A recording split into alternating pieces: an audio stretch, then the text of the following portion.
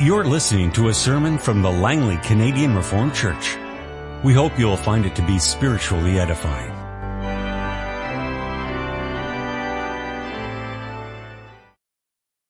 Let us open our Bibles together this afternoon. Our Old Testament reading is taken from the book of Exodus, chapter 16, the verses 1 to 18. Our New Testament reading from Matthew 14, 13 to 21.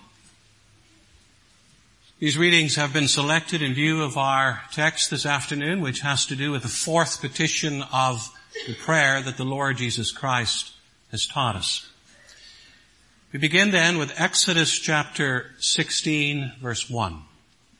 The whole Israelite community set out from Elim and came to the desert of Sin, which is between Elim and Sinai, on the 15th day of the second month after they had come out of Egypt. In the desert, the whole community grumbled against Moses and Aaron. The Israelites said to them, "If only we had died by the Lord's hand in Egypt. There we sat around pots of meat and ate all the food we wanted. But you have brought us out into this desert to starve this entire assembly to death." Then the Lord said to Moses, "I will rain down bread from heaven for you. The people are to go out each day and gather enough for that day. In this way I will test them and see whether they will follow my instructions. On the sixth day they are to prepare what they bring in, and that is to be twice as much as they gather on the other days." So Moses and Aaron said to all the Israelites, "In the evening you will know that it was the Lord who brought you out of Egypt. And in the morning you will see the glory of the Lord, because he has heard your grumbling against him. Who are we that you should grumble against us?" Moses also said, "You will know that it was the Lord when he gives you meat to eat in the evening and all the bread you want in the morning, because he has heard your grumbling against him. Who are we? You are not grumbling against us, but against the Lord." Then Moses told Aaron, "Say to the entire Israelite community, 'Come before the Lord, for he has heard your grumbling.'" While Aaron was speaking to the whole Israelite community, they looked toward the desert, and there was the glory of the Lord appearing in the cloud. The Lord said to Moses, "I have heard the grumbling of the Israelites. Tell them, at twilight you will eat meat, and in the morning you will be filled with bread. Then you will know that I am the Lord your God." That evening quail came and covered the camp, and in the morning there was a layer of dew around the camp. When the dew was gone, thin flakes like frost on the ground appeared on the desert floor. When the Israelites saw it, they said to each other, "What is it?" For they did not know what it was. Moses said to them, "It is the bread the Lord has given you to eat. This is what the Lord has commanded. Each one is to gather as much as he needs. Take an omer for each person you have in your tent." The Israelites did as they were told. Some gathered much, some little. And when they measured it by the omer, he who gathered much did not have too much, and he who gathered little did not have too little. Each one gathered as much as he needed. As far as the Old Testament reading, then we turn to the Gospel of Matthew chapter 14. Our scripture passage is just after, as you can see, the beheading of John the Baptist and the news of it reaching the Lord Jesus. And it begins, "When Jesus heard what had happened, he withdrew by boat privately to a solitary place. Hearing of this, the crowds followed him on foot from the towns. When Jesus landed and saw a large crowd, he had compassion on them and healed their sick. As evening approached, the disciples came to him and said, 'This is a remote place, and it's already getting late. Send the crowds away so they can go to the villages and buy themselves some food.' Jesus replied, 'They do not need to go away. You give them something to eat.' 'We have here only 5 loaves of bread and 2 fish,' they answered. Bring them here to me, he said. And he directed the people to sit down on the grass. Taking the 5 loaves and the 2 fish and looking up to heaven, he gave thanks and broke the loaves. Then he gave them to the disciples, and the disciples gave them to the people. They all ate and were satisfied. And the disciples picked up 12 basketfuls of broken pieces that were left over. The number of those who ate was about 5,000 men, besides women and children. I preach to you this afternoon from the Word of our God as the Church confesses and summarizes this in Lord's Day 50 of the Heidelberg Catechism. What is the 4th petition? Give us this day our daily bread. That is, provide us with all our bodily needs so that we may acknowledge that Thou art the only fountain of all good, and that our care and labor and also Thy gifts cannot do us any good without Thy blessing. Grant therefore that we may withdraw our trust from all creatures and place it only in Thee. Beloved congregation of our Lord and our Savior Jesus Christ, sometimes the order in which we do things doesn't really matter. When you get up in the morning, it doesn't matter whether you put on first your socks or your pants or your shirt. And I suppose that it is the same when the ladies do their hair, whether they start from the right side or the left side, the top or the bottom. As far as I know, it probably doesn't make a lot of difference. Same applies when you wash your car. You can start at the top, you can start at the bottom, you can start at the right side or the left side. It matters not at all.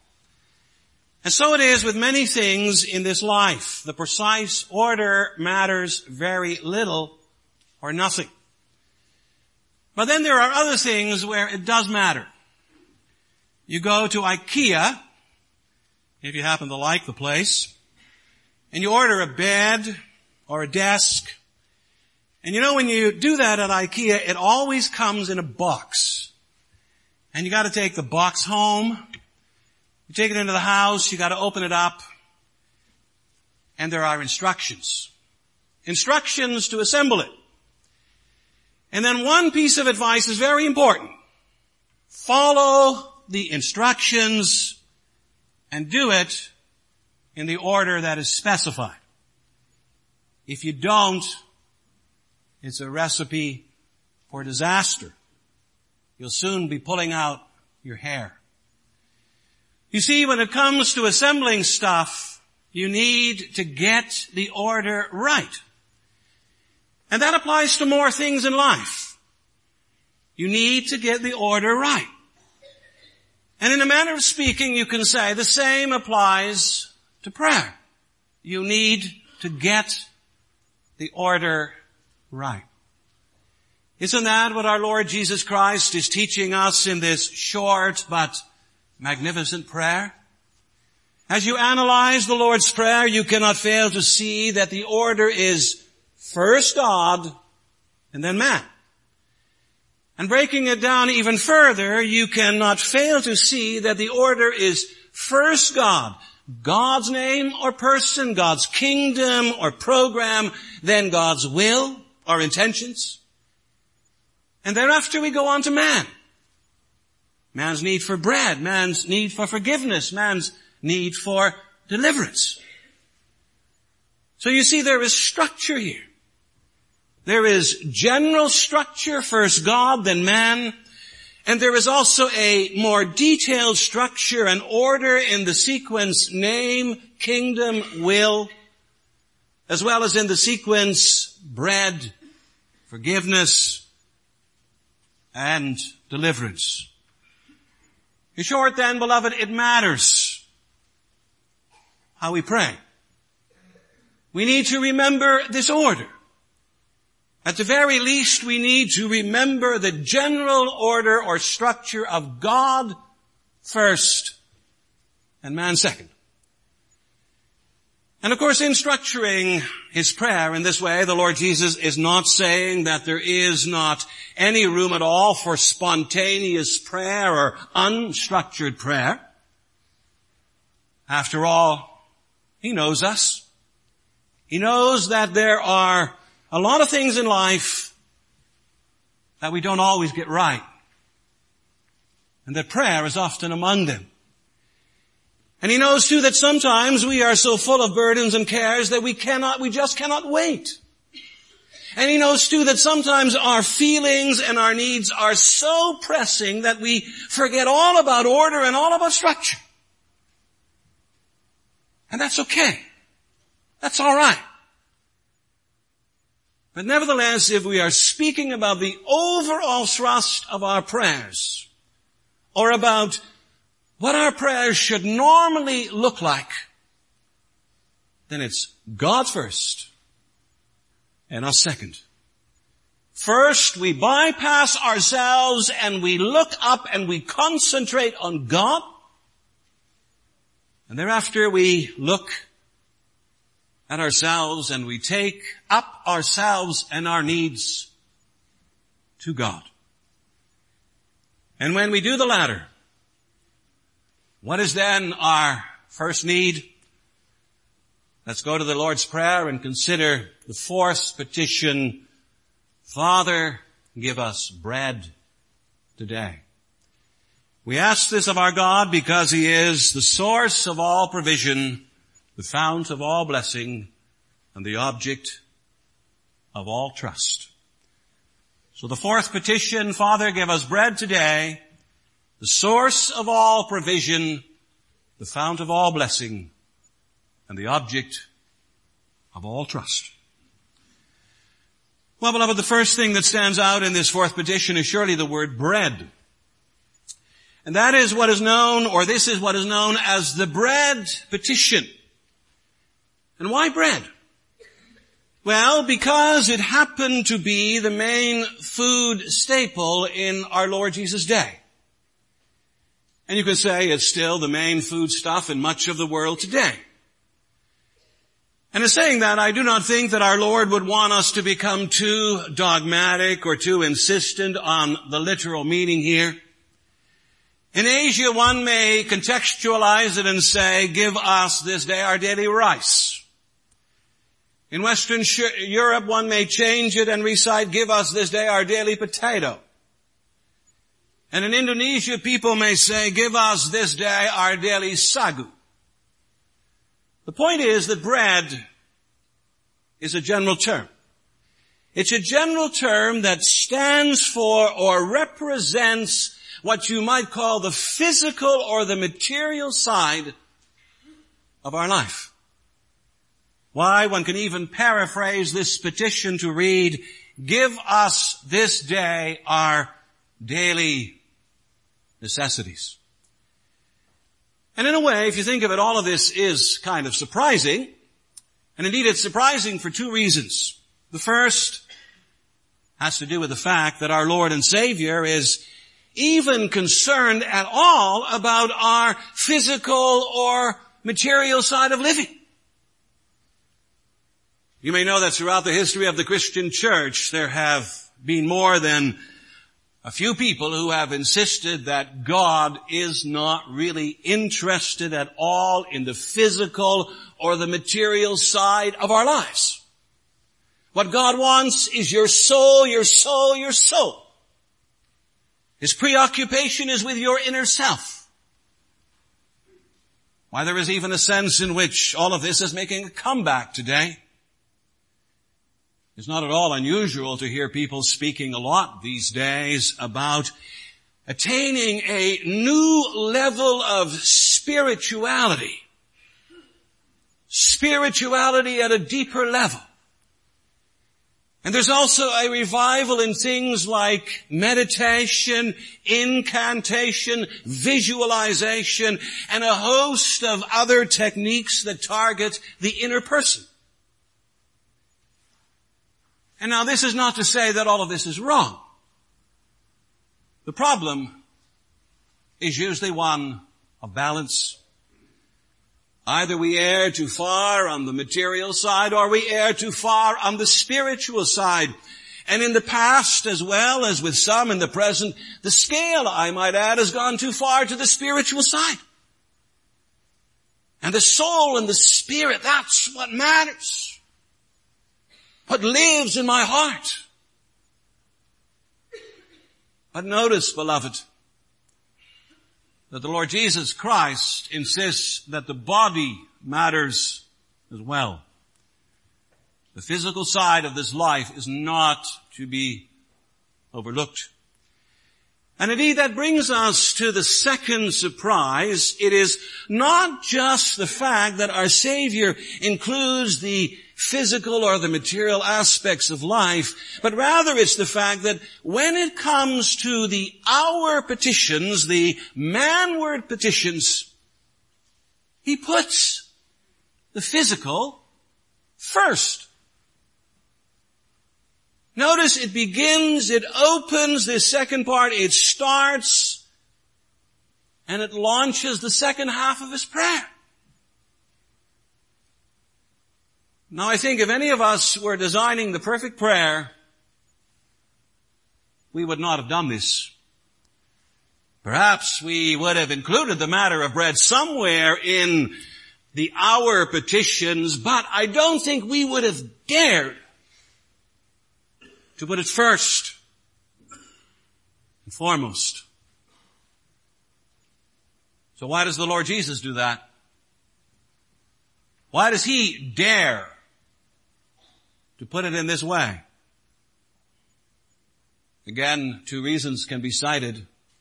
The first reason is that Christ, our Savior, knows us. He knows us intimately. And He knows that so much of our daily lives are consumed and preoccupied with matters that relate to bread, with the physical, the material, the sides and dimension of this life. Our daily work, our businesses, our jobs, our salaries, meals, mortgage installments, car payments, visa bills, RSP accounts. Especially the past couple of weeks, right? Utility bills. All of those things constitute a huge portion of our daily lives. And you can be sure that our Lord sees our struggles. Especially our financial struggles and concerns. And so He tackles them head on here in the Lord's Prayer. And He urges us to wrap them in prayer. The second reason for beginning this second part with bread has to do with our God, with who He is and what He does. You know, the Catechism captures this in the expression, "Thou art the only fountain of all good." Where does good come from? Who is the source of good, of all provision, of all the needs and wants of daily life? It's God. And God alone. And isn't that a consistent theme throughout the Scriptures? The Bible opens and immediately we are confronted with our God as the great Creator God. Everything that exists and lives finds its origin in Him. The universe, the stars, the earth, land, sea, sky, plants, animals, and man. As God creates it all. And God supplies. Every seed-bearing plant and every fruit-bearing tree, it says God, or God says they will be yours as food. And about every green plant, He says, I give every green plant for food. God is the giver and the supplier of man. Already in the very beginning, the stage is set. And later on, we meet Abraham. He's a man whom God sets apart and whom God tells to move to a new land. And he's a man with whom God makes a covenant, and he's also a man whom God makes rich. It says in Genesis 14:23, and there you hear God himself speaking, I made Abram rich. Yes, God made him rich and richer. My God even worked in the hearts of foreign kings and potentates and used them as instruments in his hand to make Abraham richer still. And what about Israel in the desert? We've read about it in Exodus 16. The Israelites are led out of Egypt, and soon they begin to complain. They complain especially, you'll notice, about their diet. And they even start to glamorize and exaggerate and to fantasize about what they ate in Egypt. You'd think that every night they dined in a 5-star restaurant. And what does the Lord say and do? He says he'll give them bread in the morning and meat in the evening. He promises to feed this vast multitude of people with food from heaven. And he's true to his word. The next morning, the ground is covered with, what is it? Which in Hebrew is manna. And in the evening, the ground is covered with quail. Miraculously, God supplies their needs. He's ever the giver and the supplier of his Old Testament people. Yes, and that is something, beloved, that doesn't change as we come into the New Testament either. We've read together as well from Matthew chapter 14. It's the well-known story of the feeding of the 5,000 plus. And it's the story in which our Lord Jesus Christ takes 5 loaves and 2 fish and uses those meager means to feed more than 5,000 people.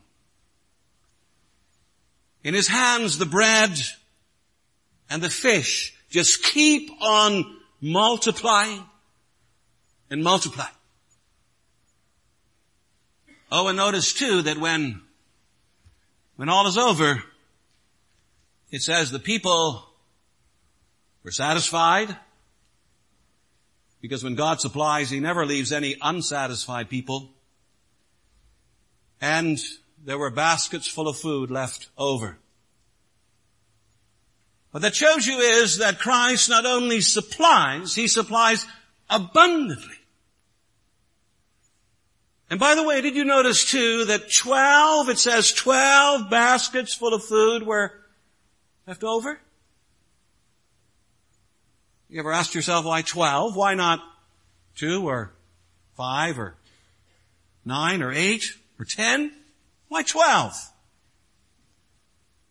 Pure accident? Coincidence? Not usually.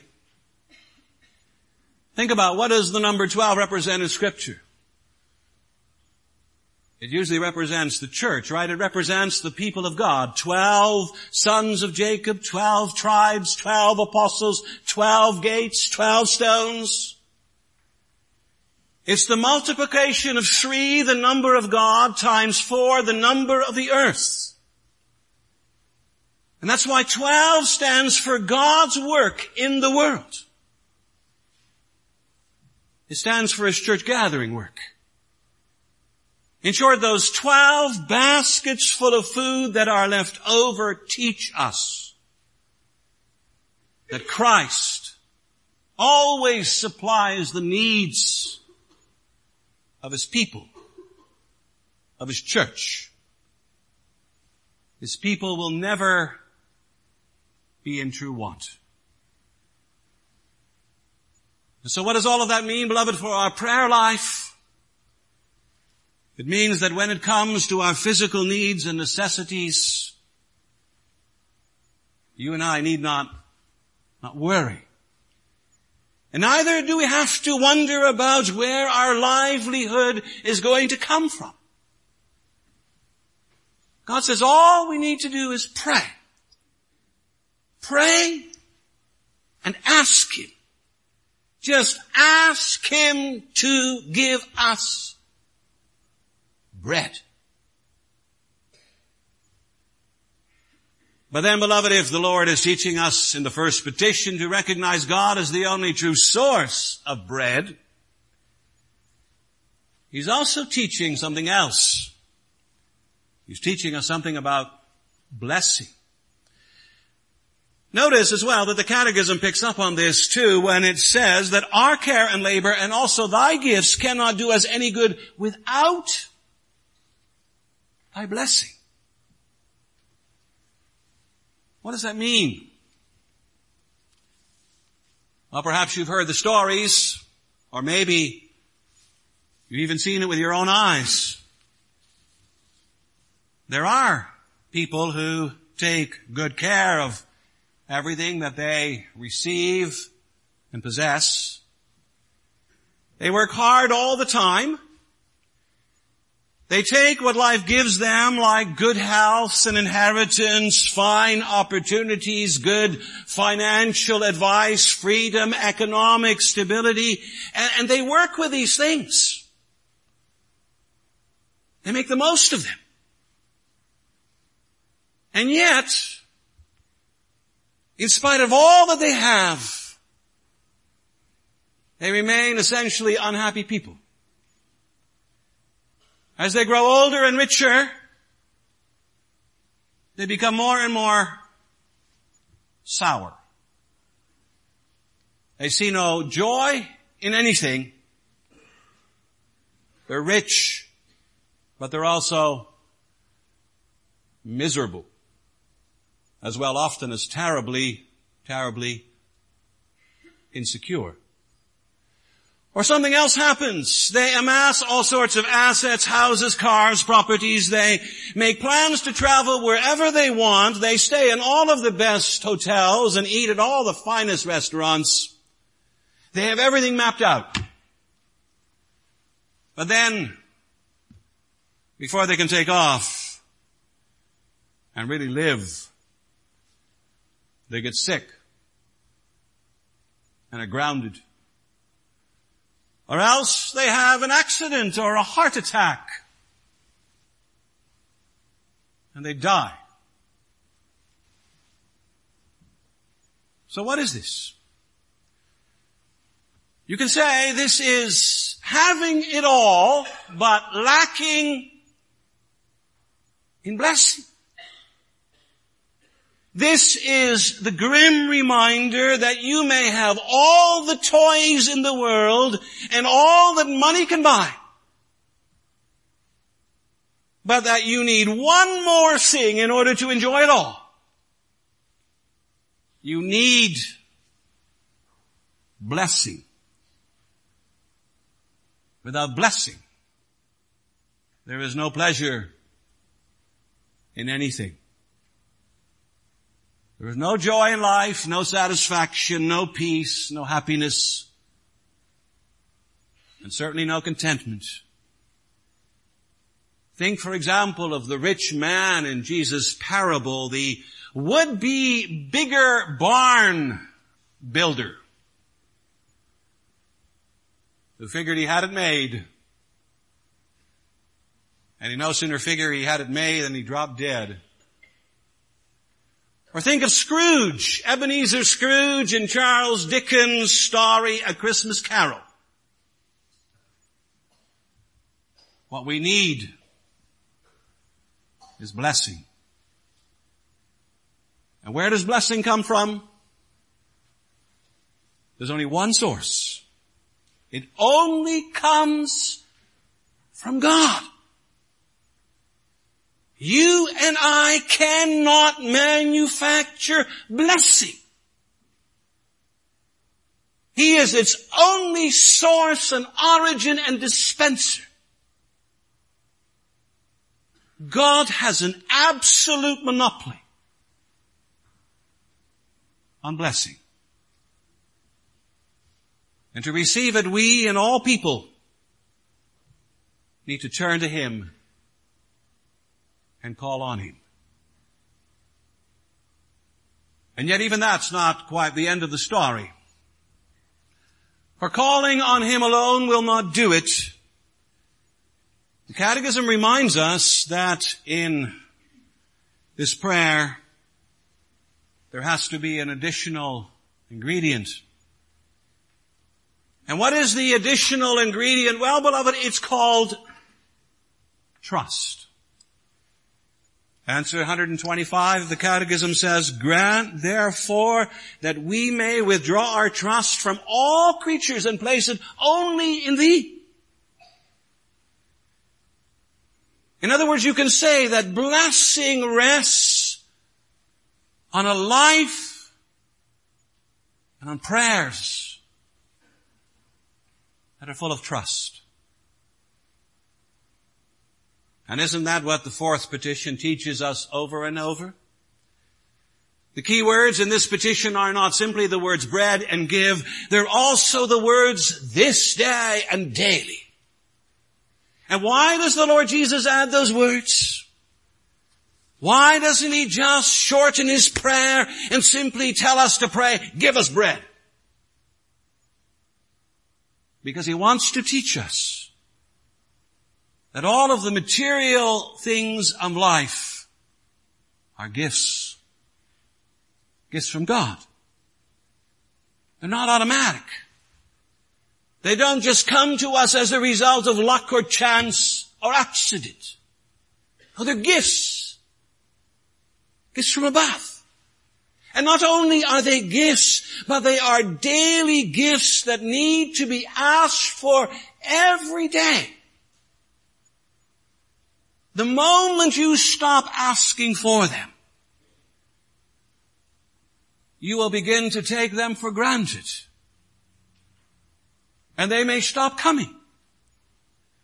Or they may keep on coming, but then come in the form of empty things or even curses. You know, beloved, when money and goods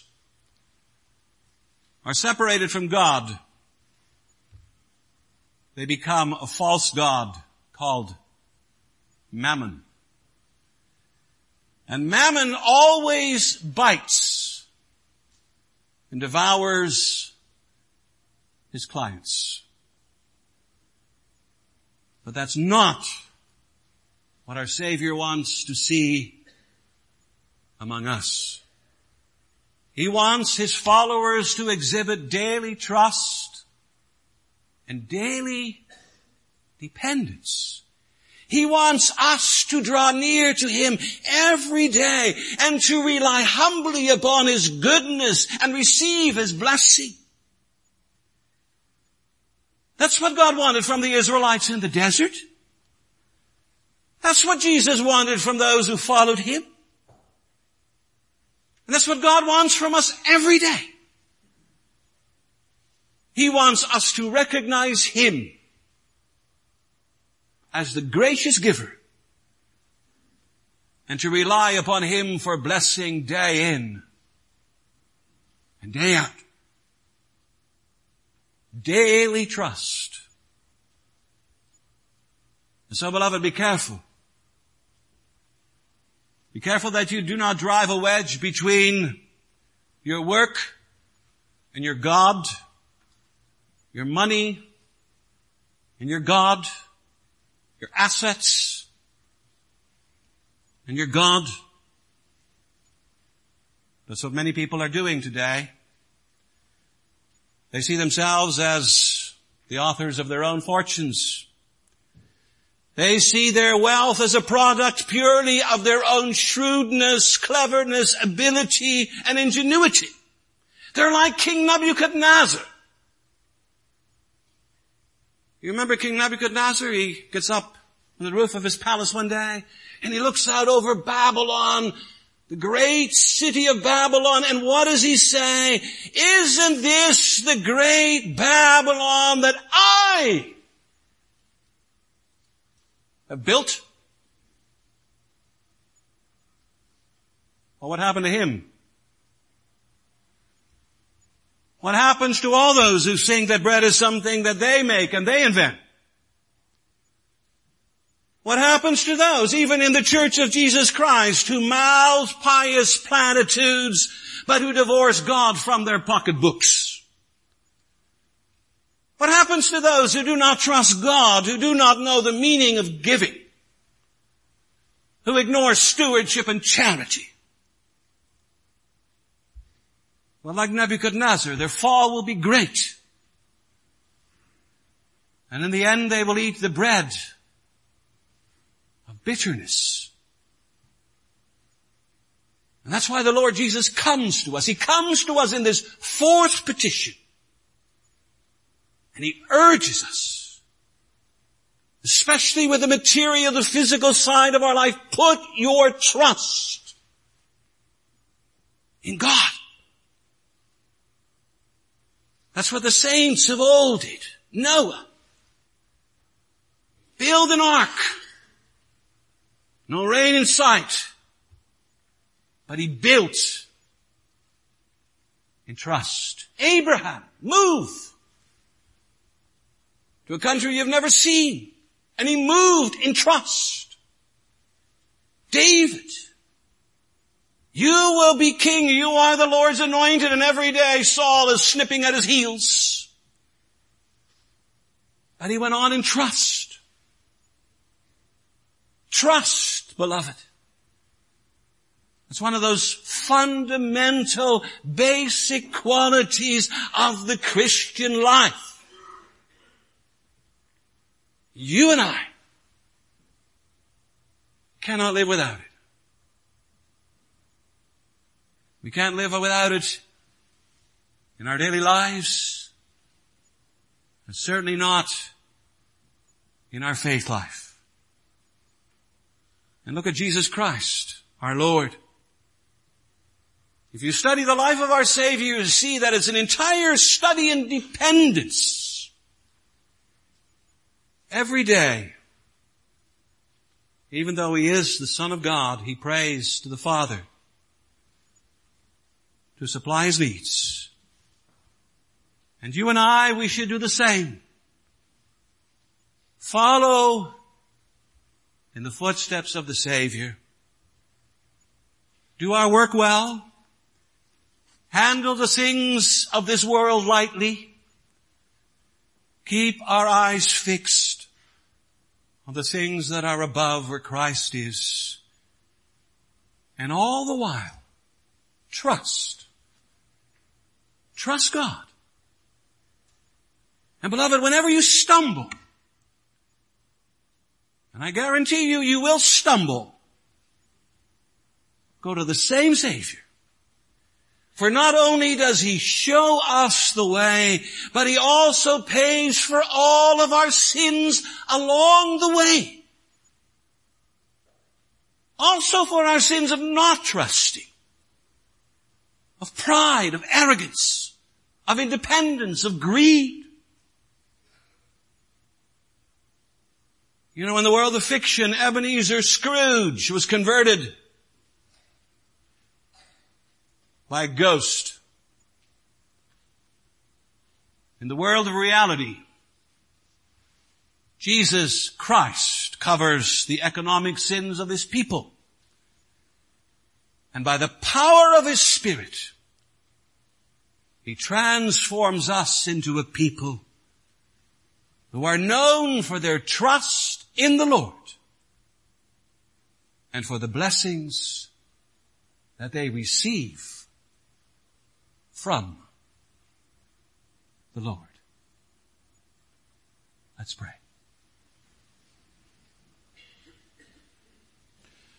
Almighty God, we thank You. We thank You for reminding us this afternoon that we are to see our entire life as under the sway of Your sovereignty and power. Father, we are so often guilty of divorcing the material side of our life from You and from Your service. And we pray, Father, that You would make us realize this and repent from this and acknowledge the fact that in all the things that we need in this life, we need you not only as the fount of all good and all blessing, but we also need you as the God in whom we put our trust. Lord, help us to trust in you always, in good days and bad, in riches, in poverty, for as long as we all shall live. Amen. This has been a sermon from the Langley Canadian Reformed Church. For more information, please visit us on the web at www.langleycanrc.org.